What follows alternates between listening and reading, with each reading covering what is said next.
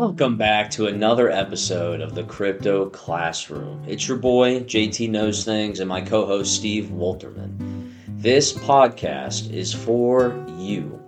We are hedge fund managers. We own and operate a fund out of Cincinnati, Ohio called Bleeding Edge Capital.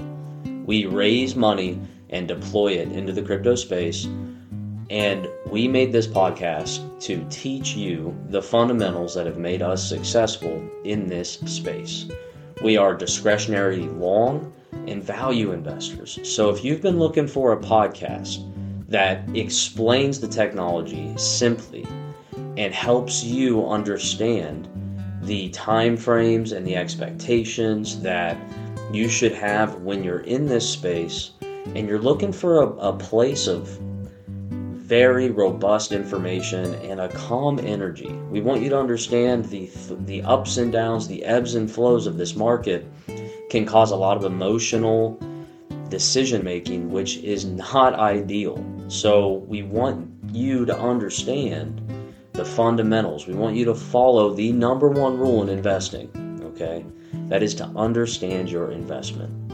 So sit down, get out a notepad, get a pen ready, and learn alongside Steve as I teach him basic technological principles of why we love blockchain, crypto, everything computer science as it pertains to this industry.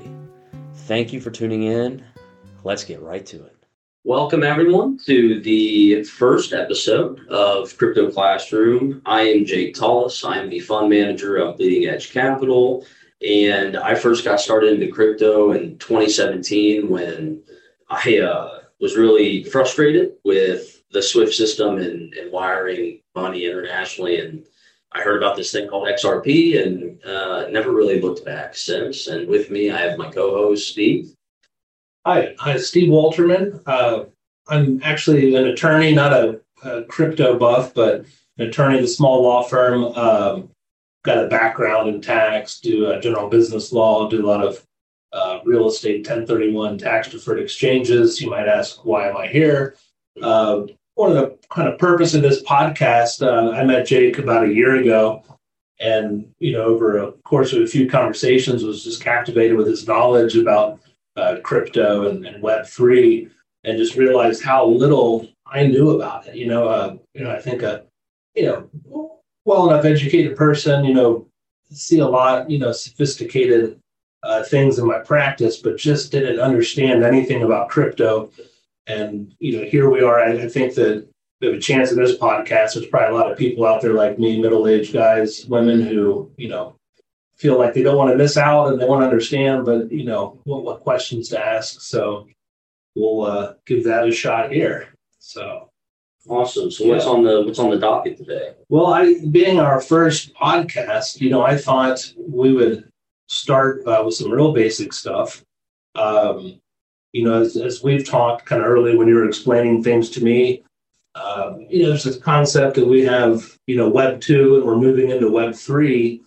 And, maybe you could comment a little bit on what's the single biggest, are there some real core technological advances, for instance, like the blockchain technology, when everybody hears when we're talking about crypto, is that one of the biggest, advancements and developments, and maybe kind of take us from a real high view as we kind of ease into this.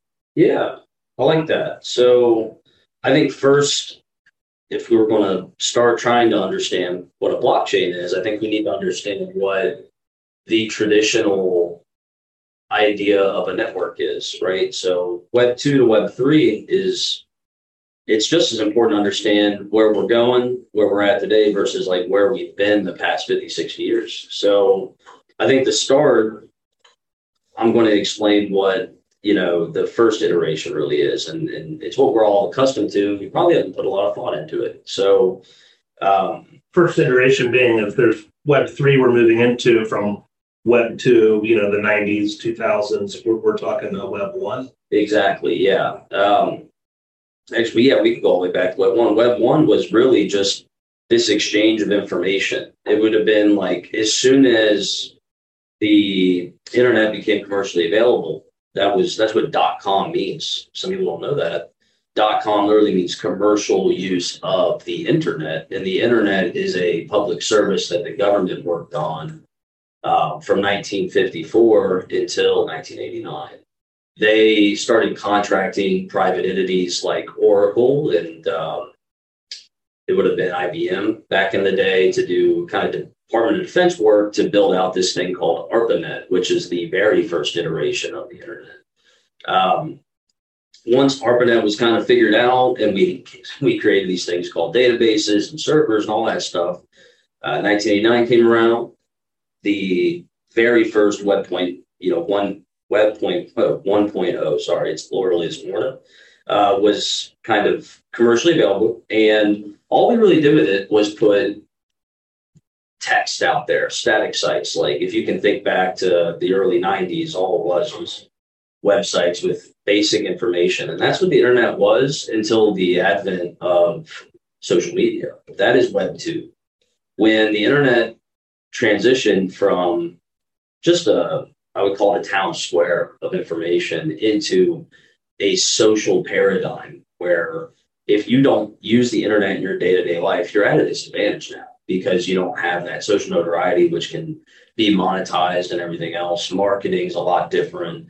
That's all Web 2. And then Web 3 talks about the integration of value on the internet now. I know that's like a very complex thing that we'll get into, but that would be the third transition. So now we went from information to our kind of social place in the world, and now it's also going to be where we store all of our value because it's just, I guess, the natural order of things.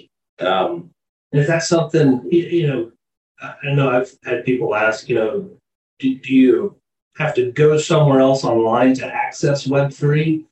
Does it exist like in a different, Yeah, that's a great question. So no, the URLs are the same as a website. You wouldn't even know in the future when this stuff is fully adopted, you wouldn't even know the difference. You wouldn't know the difference between online and on-chain. The experience would be seamless. We're not there yet. A lot of development needs to happen in the space for us to get there, but that would be the ultimate kind of experience for a user in the future, absolutely. A big part of what separates Web 2 to Web 3 and how we get value on the internet is definitely understanding blockchain. So you have in Web 1 and Web 2, you basically have this idea of a network. A network is just a collective group of participants. It could be a computer, it could be, humans, doesn't particularly matter. A network is just as it describes. It's a net of different things working together and communicating.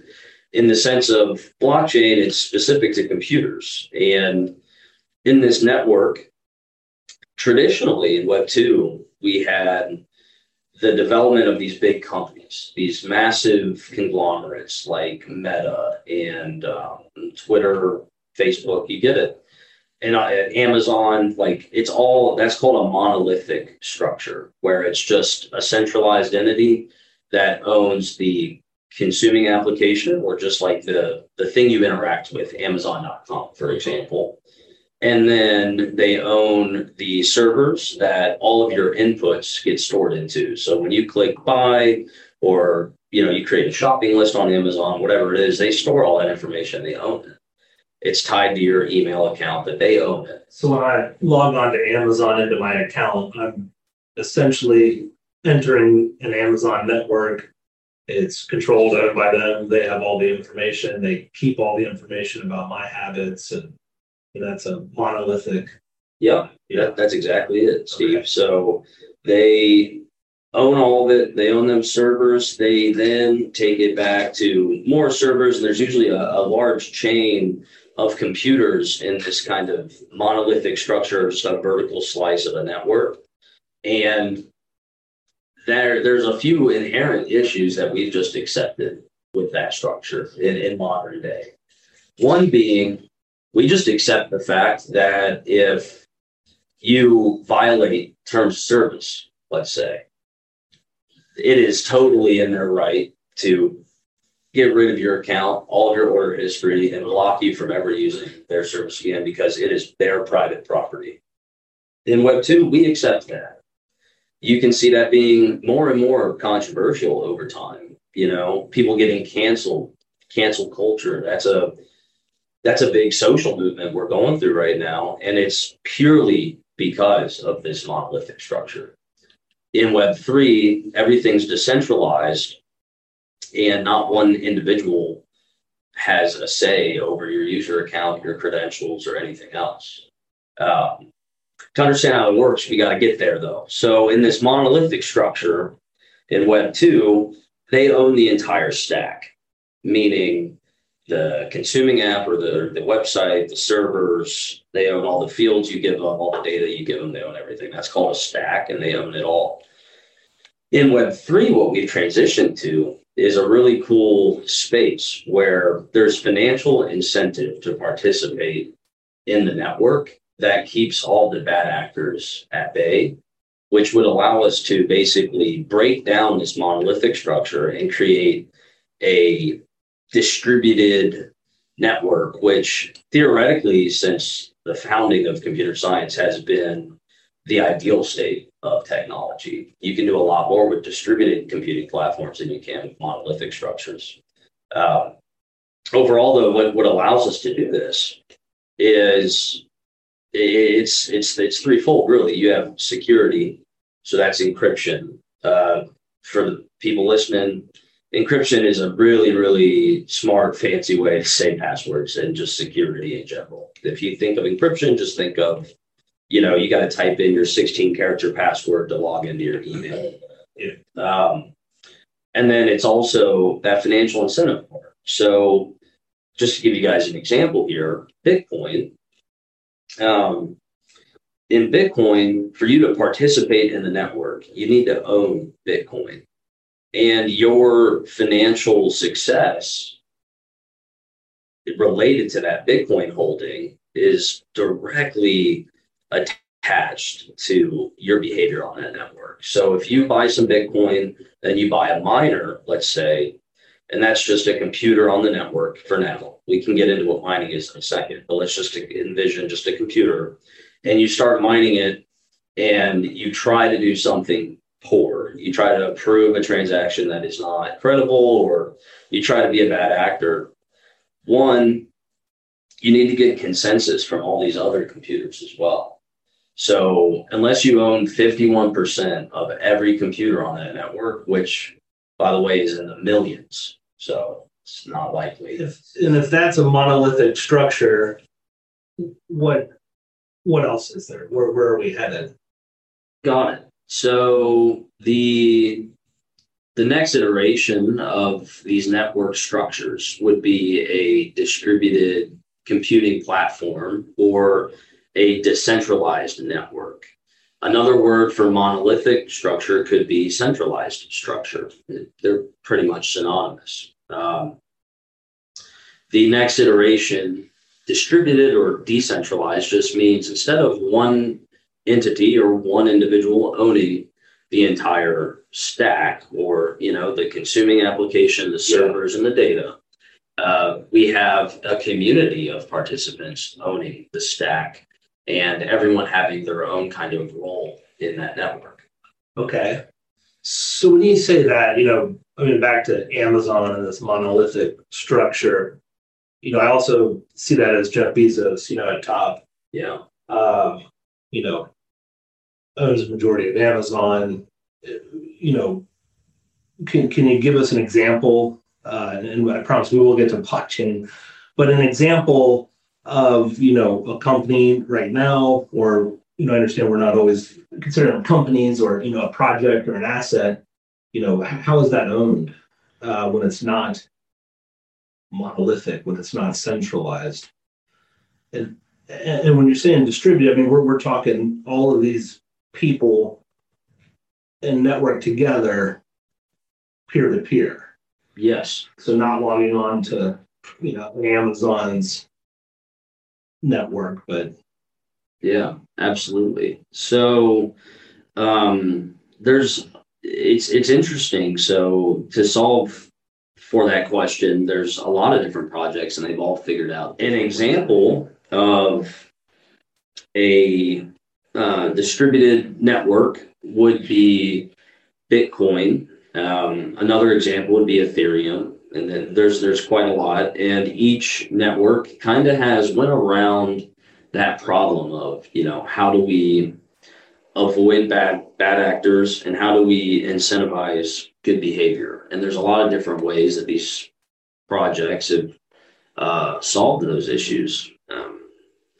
Primarily the chief or the number one thing that keeps people from behaving poorly, because you got to remember, this is peer-to-peer and it's anonymous. So, I'm talking some random person in Guatemala could be contributing just as much, if not more, than someone in America. And you don't know who that is. They're just random numbers represented by a wallet. So the biggest way we avoid this is having your net worth or your financial stability tied directly to your participation in the network. A good example would be like if you put $1,000, let's say, into your kid going to school, but then you could get fined every time you showed up with an attitude to a parent-teacher conference, let's say, right? You're probably going to show up on your best behavior if the fine was substantial.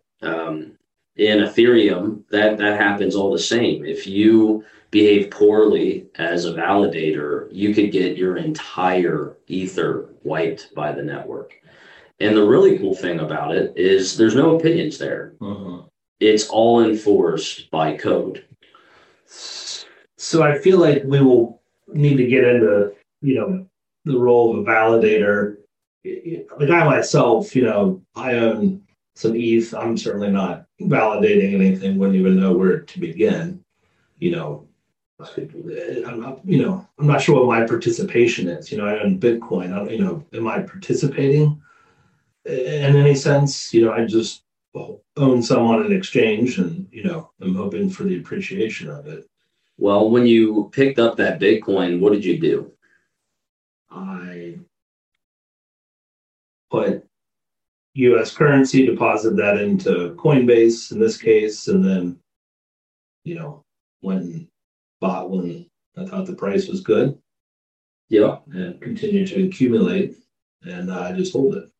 So when you exchanged your fiat, that dirty U.S. dollar for some Bitcoin, you locked that value on that network, increasing its market capitalization and making it a more credible network in the sense because it is securing more value. And that's really the theme behind Web 2 and Web 3 with this moving value to the internet. The internet of value is the third iteration. So you're participating from that standpoint, but there are different levels of participation. If you were to decide to get an ASIC, is what it's called, but it's basically just a computer that you would use for your video games or something, and decide to start mining Bitcoin, you would play a completely different role in that network. Sure. Well, before we go down too many rabbit holes, we said we wanted to talk about blockchain. What is blockchain? Why does it excite someone like you? And why should we be looking forward to this in the future? Blockchain, that's a great question. Blockchain is this, it's almost like magic in a sense. If you could imagine, if I were to pitch you back in, let's say 2009, that in 14 years, you're going to be able to trust a complete stranger halfway across the world to approve,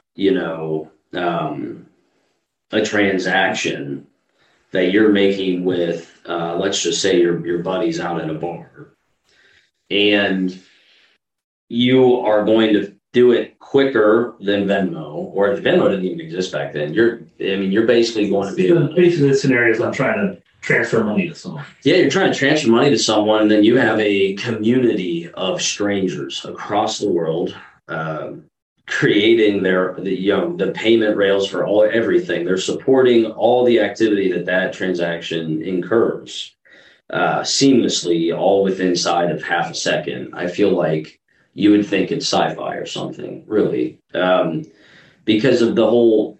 Why are there strangers supporting this network? What's their incentive, and then how is that faster, better, et cetera, than what we have now? And to be honest, the only thing that's really allowed this to be so successful is how strong our hardware has gotten over time.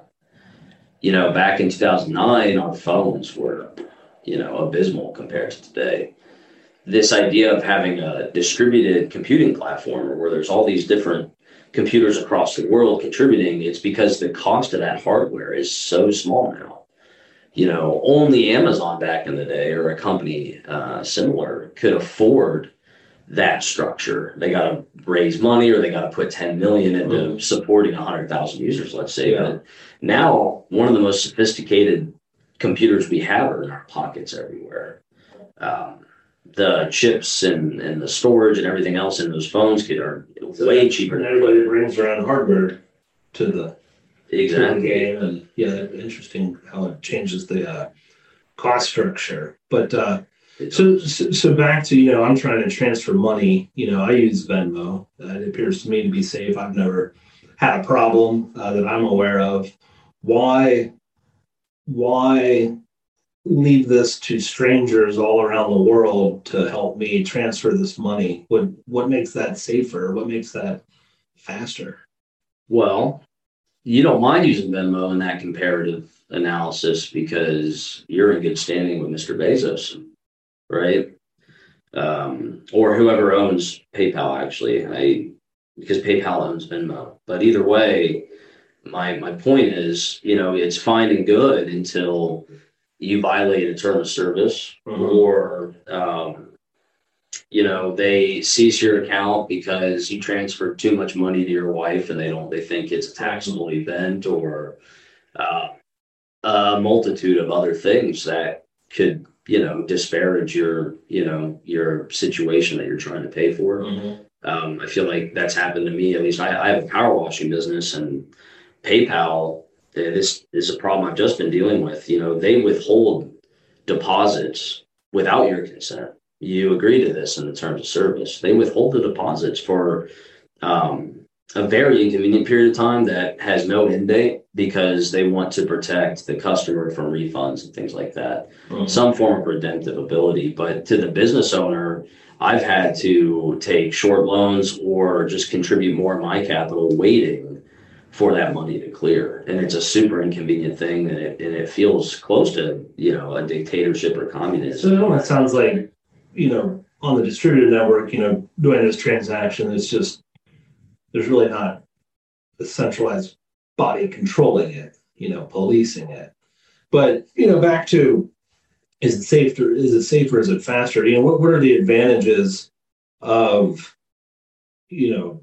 security? Yeah, safety. So not only do you have that liberty in this network, but also in computer science, where the majority of vulnerabilities exist, so like how hacks occur and things like that, it's in the transmission of messaging between computers. So in that monolithic structure, when I put buy, let's say I place my order, and there's that lag for that order to go through, what's happening on a technical level is you built out an order that is just a file that then gets sent to a server. In that transmission period, there is no protection. I mean, you're just sending it right there. And if someone was able to get in front of the API that stands in front of the computer, so if they were to just intersect it, right, get right in front of it, they would be able to extract all of that information. Sorry. It's an application programming interface. Okay. That's what the acronym stands for, but it's basically just a bucket of code. We could think of it as a bucket of code that is traffic cop to messages between systems, let's say. Okay. This goes here, this goes there. Yeah.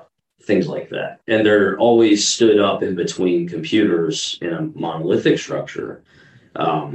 because one server could be handling, let's say, 10,000 files at a time, right? So it needs to know which server goes where, and it's just a way to optimize storage and things like that. Right. So in a distributed computing platform, it's very interesting, like a blockchain specifically, that's what we're talking about here. A block is a period of time where that transmission is allowed. The time that that block is open is called a time to finality. When that block closes, it is 128-bit encrypted. So in a monolithic structure, the website sends a message to the server. In this distributed platform or blockchain, you have the same exact thing. Let's say I'm just sending money to you, and all that activity and just our transaction, but literally every transaction on the network inside of this block time, and that's running 24/7, 365. Every 15 seconds, a Bitcoin block is open. Then there's an order of transactions inside of those 15 seconds, and then our transaction enters a queue. And then all of those computers work together to work through those transactions submitted in that block after the block is closed. And then once those transactions are completed, they get posted onto a ledger. That's the next part of the blockchain to understand. And we'll get into that in a second. So the real difference is in those 15 seconds, it's vulnerable. But after that, it is encrypted till the ends of time. And as long as that network is still functional, it cannot be messed with. It's immutable. It is not, you cannot play with it. So the transmission is completely secure. And the only way to attack a block is to have 51% of the computers of that network in that time to finality, which is like a lot of computers. You know? I mean, how many? I'm sure it depends on the. Yeah, I mean, what blockchain, but that's the cool thing about these, these platforms. They, the more computers, the more secure, the faster. And that's why since the beginning of time, distributed computing has always theoretically been better. The more nodes you have on a network, the more secure it becomes and the more valuable it becomes. So is there something different than, back to like the Venmo, because I could log in and I could see my history, a ledger of some sort, my mind. Correct. Yeah. I certainly can't see anybody else's transactions. Nor can they see yours. Nor can they see mine. But in this distributed network and on the blockchain, that I think is open for everybody to see and go back. And so there's a real record, a real transparency. And it's anonymous. A lot of people might be scared by that. It is anonymous because nobody would want the entire world to see what we're buying, what we're looking at. Amen. Who does? Right. You're anonymized by your wallet ID. Mm-hmm. That's so just a number. It's just a random string of text and numbers. So like AB06X5C3, I mean, that doesn't mean anything. Yeah. Then that wallet logs every single transaction that it ever does on that network. Mm-hmm. And that is available to anyone with an internet connection. The benefits of that, it goes back to these bad actors. If that wallet does anything that is scrupulous at all, we all know instantly. It brings a next level of transparency that is profound in our world. You can look at FTX, for example. Who decides if somebody's a bad actor? In Bitcoin, since we're going to stick to this example, the only bad act you can commit is approving a false transaction or a transaction that is, it doesn't meet the criterion of what a transaction would be. And you would need 51% of the network. The scariest part about Bitcoin, really. I'm not quite grasping that. So, okay. I'm kind of back to what, I'm trying to do a transaction. Let's say that I want to use some Bitcoin to buy something. Okay. I'm going to click the buttons on the computer, pay with my Bitcoin. So I'm starting a transaction. Yep. Right. Who, like if I'm buying something illegal, does that make me a bad actor? Are we talking about, I see. or, because I certainly don't have the ability to, Right. A bad actor, that's a great, so just to interject there, I mean, let's say that the spot price of Bitcoin at the time of this recording is like 28.8K. Mhm. A bad transaction would be me buying 10 Bitcoin for it today, right now. Good for you. Great for me if I can figure that out, right? Or reward myself 50 Bitcoin for one block, which is, probably 1 millionth times what the reward is right now, right? So not you and I or anyone else could do something like that because we would need billions of dollars of computers to allow for that to happen. 51% of the entire network.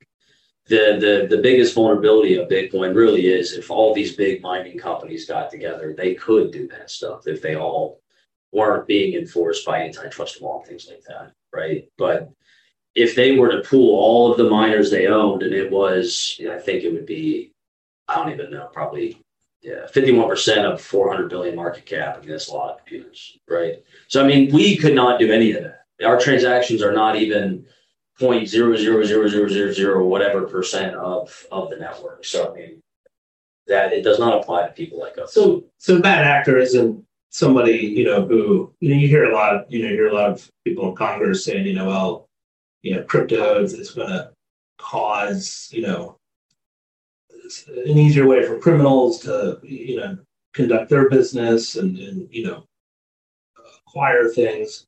We're not talking as far as bad actors of the actions that people are taking or going to do with, the money, where we're talking more preventing a fraudulent transaction, it sounds like. Yeah. So with the transparency of the blockchain and, I want to execute this transaction, it has to be proved, by millions or hundreds of thousands of computers, which, once they come to consensus and you're relying on, the fact that you're not going to have that many people make a mistake or overlook something and allow some kind of fraudulent transaction, acquiring 10 Bitcoin for $1. Exactly. Yeah. Bad actors in crypto, we're referring to computer science in general. Like you got to remember, there's all this crypto bros and all this media and all this other stuff, but really this is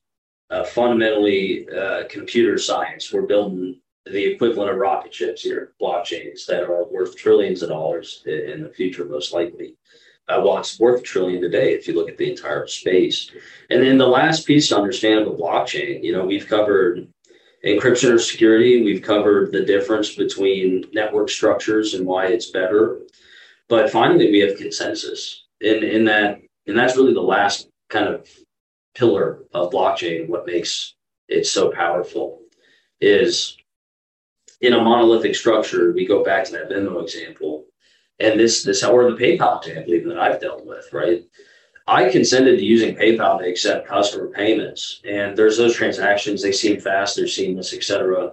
You have that social issue where the company doesn't like the way we're doing things, and they hold all of our money. It costs us a lot of pain. But also for those transactions to go through, the consensus of that system or the agreeing of that's a credible transaction. It is very simple. It is vendor, customer.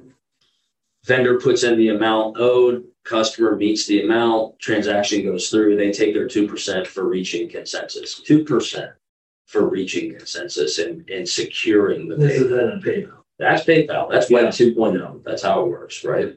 Sometimes 3% plus your credit card fee. I'm out 5% if you use Amex. 5%, right? That's a lot. Especially if you're talking about $1,000, $10,000, $100,000 a month, let's say, in a business. It's a lot of money. Sure. In Web3 or blockchain, these distributed, platforms here, or networks, consensus is reached by a set number of computers. So those miners, in Bitcoin specifically, they use a consensus method called proof of work. It's old and outdated, but it is very effective. You can participate in the network, as you and I have, as people that just buy the token. But you could also be a miner. And what miners do is they have computers plugged into the wall. Those are called ASICs. They're graphic processing units, or GPUs. Same thing you use for your computer, probably what's in your phone listening to the cast now, right? Those GPUs are built to just solve really difficult math problems or cryptographic problems. Uh-huh. Cryptography is why this space is called crypto. It is the root of blockchain.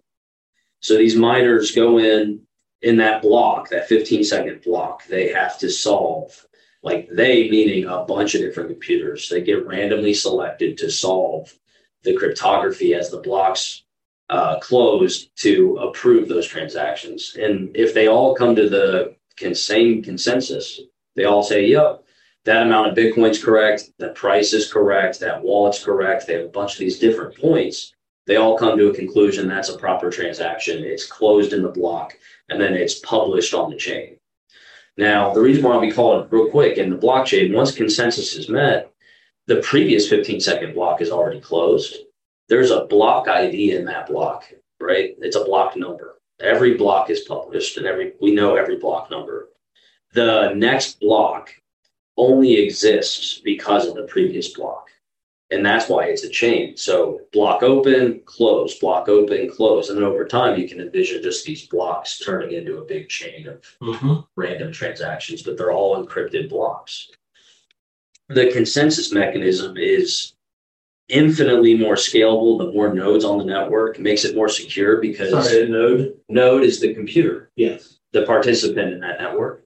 That's another word for a participating computer. It'd be a node. As the network gets more nodes, the randomness, that's what makes software more secure. The more random something is selected or chosen, it makes it more secure. Harder to predict for the bad actors, right? So the more nodes, the more random, the more random selection of nodes that actually reach consensus and so on. So the network gets stronger and better the more people that play in it. And that is what makes blockchain that profound. It's this exponential growth curve. The more nodes makes it more secure, makes it more valuable, the more nodes, and then it keeps growing. And I presume there's nobody taking a 2 to 5% fee. Thank you for bringing that back up. Yeah, that was a great point. Yeah, Bitcoin will charge you, and it's slow and expensive. If you think about it, we could get into so many different projects that are cheaper, better, et cetera. But Bitcoin at most will take 0.01%, 0.02% in fees to pay the miners for reaching that consensus. Significantly cheaper than what we're used to now. So if we look at PayPal, when we compare that to some kind of blockchain application that serves a similar function, we feel that it's more secure, it is more efficient, it is, and cheaper. Yeah, you're knocking out the middleman.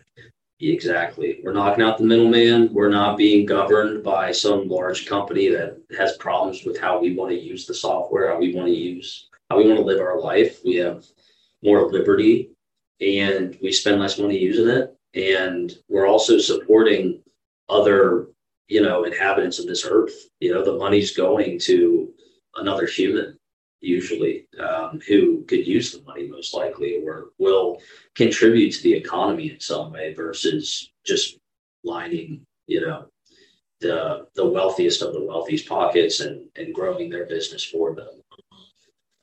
They've solved all of our problems, but they've taken quite the sizable cut from our efforts. And it's, we only see those central tensions growing over time. We see these issues becoming more pressing than they were 10 years ago.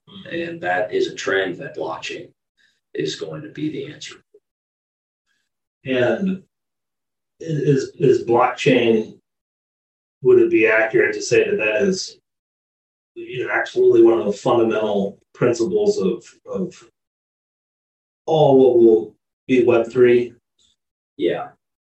I think I'm very confident that 10, 15 years from now, on-chain, online, the way we used to say online, for example, like on hyphen line, and then people would mess it up, not understanding what online was.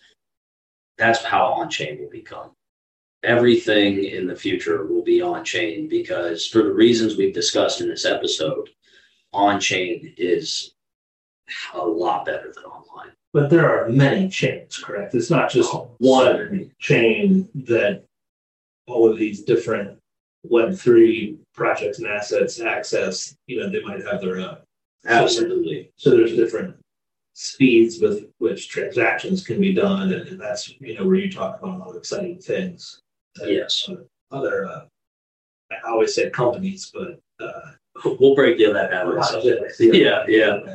Absolutely, yeah. There's an infinite amount that could be generated. All these blockchains are public, so if I was a really smart, motivated developer, I could, we can make an episode about this, but we can fork a chain, which just means copy it. Dogecoin is a copy of Bitcoin. A lot of people don't know that. It's just a fork. We picked a block number, or some developer picked a block number, literally copy pasted Bitcoin's code, called it Dogecoin, took a picture of a corgi, put it in on the website in the white paper, called it a meme, and it's now worth $20 billion, and it's just a copy of Bitcoin. A lot to unpack there. It's a couple sentences. Yeah, there's a lot. We'd love to probably save that for another episode. Sure. Well, the one thing we just want to understand, a blockchain is the next iteration of the internet. It is better than, traditional networks that we're used to in Web 2. And there is an infinite amount that could be created, infinite. And the more participants you have on a blockchain, the more valuable and secure and better it becomes over time. So as I hear it, on kind of Web 2, I'm logging into monolithic structures, accounts. It's out of my control.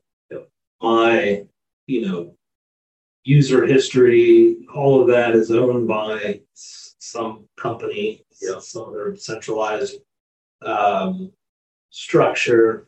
And, there's things that are hacked, sometimes information is leaked, you've got these problems. It can be expensive. We use credit cards, we use things like PayPal. Web3 going on chain, we're getting away from this monolithic structure to distributed network. We've got millions of people working together. The transactions are coming in. We feel secure because we've got so many people, so many nodes, I think, that are computing and saying, yes, this transaction is correct. There's no middleman. It's less expensive. It's private. Yet there's accountability because even though it's private and anonymous, we forever lock this into the chain and can go back and see that. We don't worry about data being deleted, after 6 months. I mean, it's there. You're killing me. I feel like we can switch roles now. I feel like you learned. I don't know about that. No, it's perfect. Yeah, absolutely. Those are the core tenets of blockchain. Okay. You got a good grasp. Yeah. So aside from financial transactions, I mean, is there any quick hits you can provide on why blockchain is cool and what it might do for? I know everything's somewhat there's financial components to it, but we've really only talked about transactions and correct. Connecting business. Is there other benefits? I mean, is there Yeah, certainly. Does it help game? Does it help? I'm going to take it to that fundamental level again. When we talk about the internet of value and exchanging value, most people think of dollars, right? That's what we've been talking about the past 30, 40 minutes is dollars. But it could also be just valuable information, for example, a vote. Like right now, there's a monolithic structure for voting. I got to go in to a ballot Yeah. box. It's all owned by the government, et cetera. And then I have to physically drive there and all this other stuff. Where in blockchain, since it's encrypted and I have this wallet ID, let's say in the future, we know that there's at least one wallet that the government gives us, and that's tied to our identity. So it's invaluable. You cannot deny that my federally issued wallet, no different than my social security number, that is me, right? So if somebody shows up with a wallet, that's their social security number, that's their. Right now, they show up with a physical wallet, and they show their ID, right? I'm saying in the future, you wouldn't have to drive anywhere. A transaction on the blockchain could be you submitting a vote for a candidate. What if I had your wallet and I vote as you? You would need to know my seed phrase, and you would need to, be able to take all of my crypto in addition to cast a vote. So we're talking about a serious offense, or are you just being completely we're talking about theft of password. Correct. Yeah, no different than someone stealing your identity and putting in a vote now. Those consequences exist today. It's hard to steal the password. Oh, absolutely, yeah. You'd have to stumble upon someone that wrote it down, or you'd have to hold them at gunpoint and get it from them, or something very nefarious to access. I think of my father. God bless him. He calls me once a week. Trying to get password help and can't log into this, or something's gone awry. I couldn't even imagine him, tasked with the responsibility of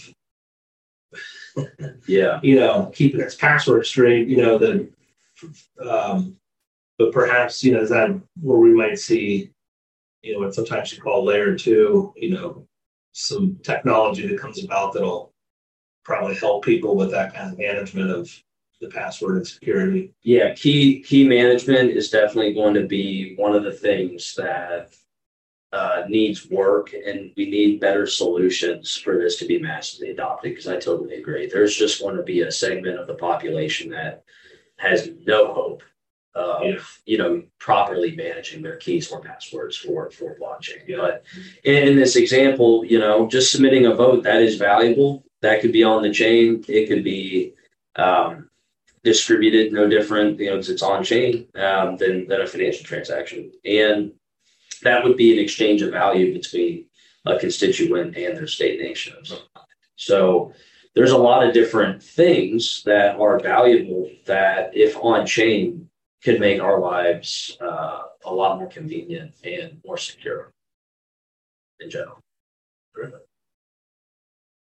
So with that, we thank you guys for tuning in. Hopefully you learned something and you can talk about some of the fundamental, exciting things regarding blockchain, just like Steve did. And we thank you for coming in and listening. Thank you. We'll see you next time. It's your boy JT Knows Things, and I'm back to give you those sexy disclaimers. Everything in this cast cannot be interpreted as financial advice, legal advice, accounting advice, and pretty much any other advice that you may or may not be gleaning from the episode. We are simply documenting all of our research for an educational purpose only. We thank you so much for tuning in and your support. And until next time, see ya.